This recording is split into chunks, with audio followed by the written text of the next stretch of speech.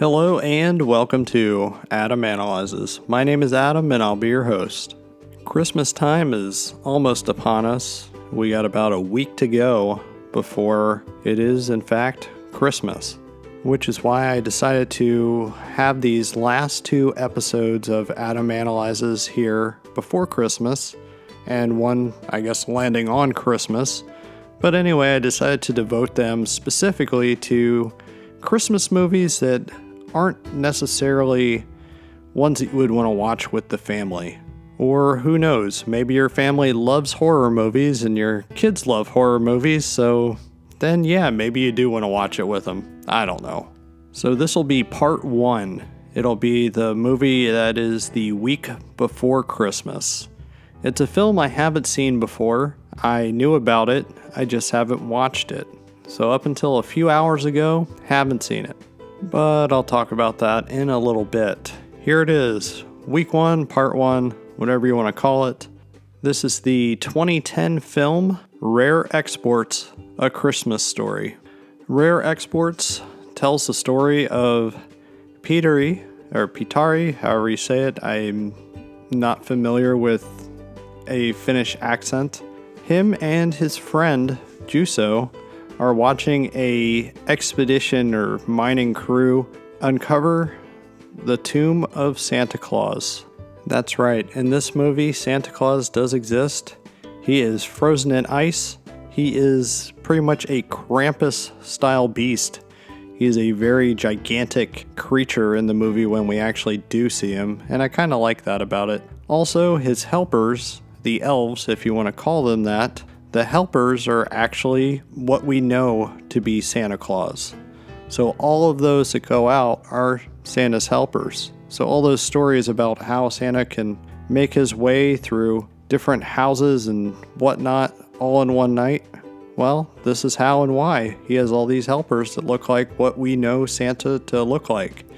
The difference is these helpers are stealing children and also stealing things such as ovens and hair dryers and space heaters to go and defrost this gigantic Krampus Santa Claus. If it does sound a little goofy, that's because it is. This movie is almost a somewhat darkly comedic horror film.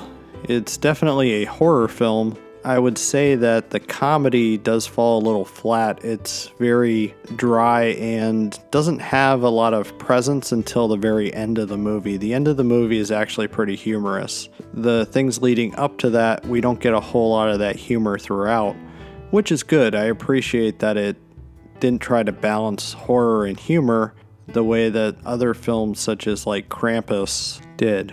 This is a movie with a somewhat silly premise, however, it really asks you as a viewer to take it seriously. I like that about the movie because it actually does seem believable in its own weird way with the way the movie presents it. It's also very well done. The director I'm not familiar with, as this is a Finnish movie. I'm not familiar with him, but it's very stylish with the way everything is done. The director, Jalmari Helander, hopefully I'm saying that right, definitely has a keen eye for setting up shots. It really shows up more towards the end of the film, for me anyway. He definitely shines as a director here with the helicopter scene towards the end of the movie. As soon as Rare Exports starts, it's a little bit on the funny side with the card that the guy that hired this crew to dig up Santa Claus. This card has a set of rules on it, and they're rules to be good, and if you follow those rules, I guess you'll be okay. There are moments later in the movie where this crew does not follow the rules, and it sets up a kind of funny vanishing of the crew itself. The opening credits even show some different variations of Santa Claus, mostly the evil Santa Claus, not the Coca-Cola Santa Claus as the movie calls him. It shows different Santas and Krampus-style beasts, even going so far as to cooking children. It's just pretty awesome that it really focused on the darker legends and tales, the various mythologies of the Santa Claus legend. What really sets this one apart is that it's very unique because it could be a holiday or a Christmas movie. It doesn't go for the familiar sentimental holiday tropes that even the film Krampus went into.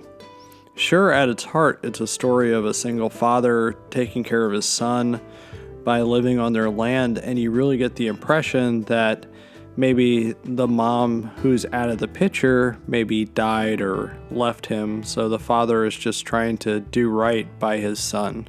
Where the movie really hit home as far as that this is a Christmas or a holiday movie is that the kid saves the day. He's the one that hatches the plan to save the children of the town. Ah, that's right. I did not mention about the children of the town yet. They are taken by Santa's helpers.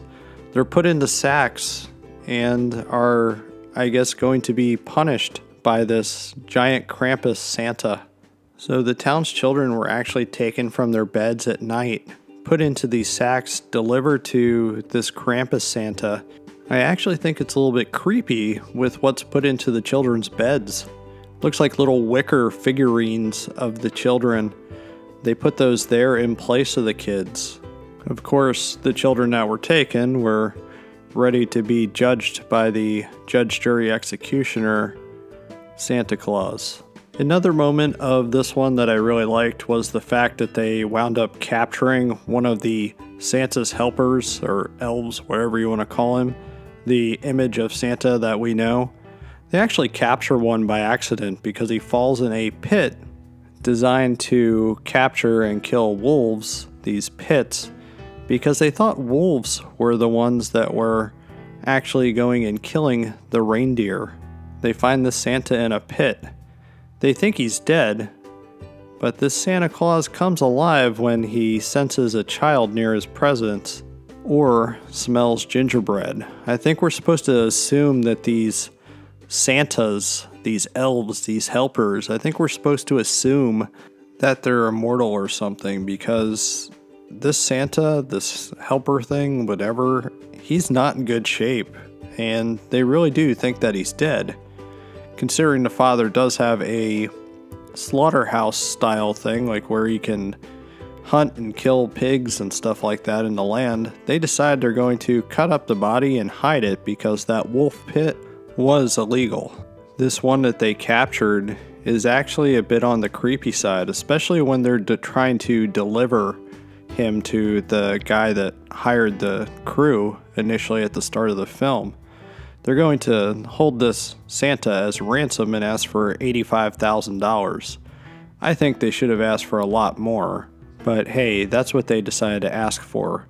When they're transporting him, when they have Petrie, I think I'm saying it right, when they have him in the backseat of the truck, this thing goes and starts ducking and looking at him because it wants to capture him. It's a definite creepy moment in a horror film that doesn't really have much in the way of scares or anything like that.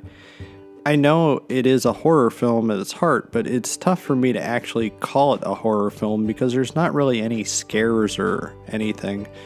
There's a little bit of, those creepy moments, but it's not really a horror film. It's not a jump scare film or anything like that.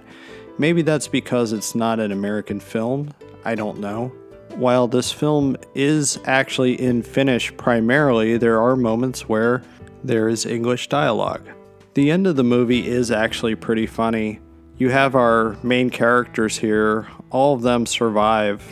They go and take these Santa helpers. They go and they put them to Santa school, ship them all across the world, and then go and I guess they're going to deliver joy to all the children. So it's a bit of a happy ending of sorts. It's kind of funny that it seems that they made a company out of this. They call it Rare Exports. Of course, that's where the movie gets its title. Overall, this was an enjoyable movie that I had no expectations for. I remember BloodyDisgusting.com actually covered it when it came out. I just didn't see it, and I don't know why. The reason I decided to watch it is because I heard director Mick Garris, I heard him talk about it on his Postmortem podcast. He said that it's one of his favorite holiday films. While it's not one of mine, it was an entertaining time. If I did have any complaints about the movie, it's that it drags a little bit. It takes a while for it to get going. The movie definitely does a lot of setup. I don't know if it really works in its favor because the ending doesn't really pay off to any kind of big action or violent payoff that we think may happen. It simply doesn't. Even though it was slow, it didn't actually detract from my enjoyment of this movie. It's definitely fun. If you're in the mood for something a little different, sure, check it out. It's not great by any stretch, but it's not bad either. Something you can put on for about an hour and a half and have fun with. I think I'm going to close out tonight's episode. As a reminder, you can find me on Twitter and Instagram at Adam_analyzes. If you don't do the whole social media thing, you can reach me at adamanalyzespodcast@gmail.com. If you need to catch up on past episodes, you can do so at my website, adamanalyzes.com. Also, if you do have a free moment, I would greatly appreciate it if you would leave a 5-star rating at the podcast listening platform of your choice. That will allow me to reach some new listeners and continue making these. Plus, as you guys know, I simply love those digital hugs. But with that being said, be kind and good night.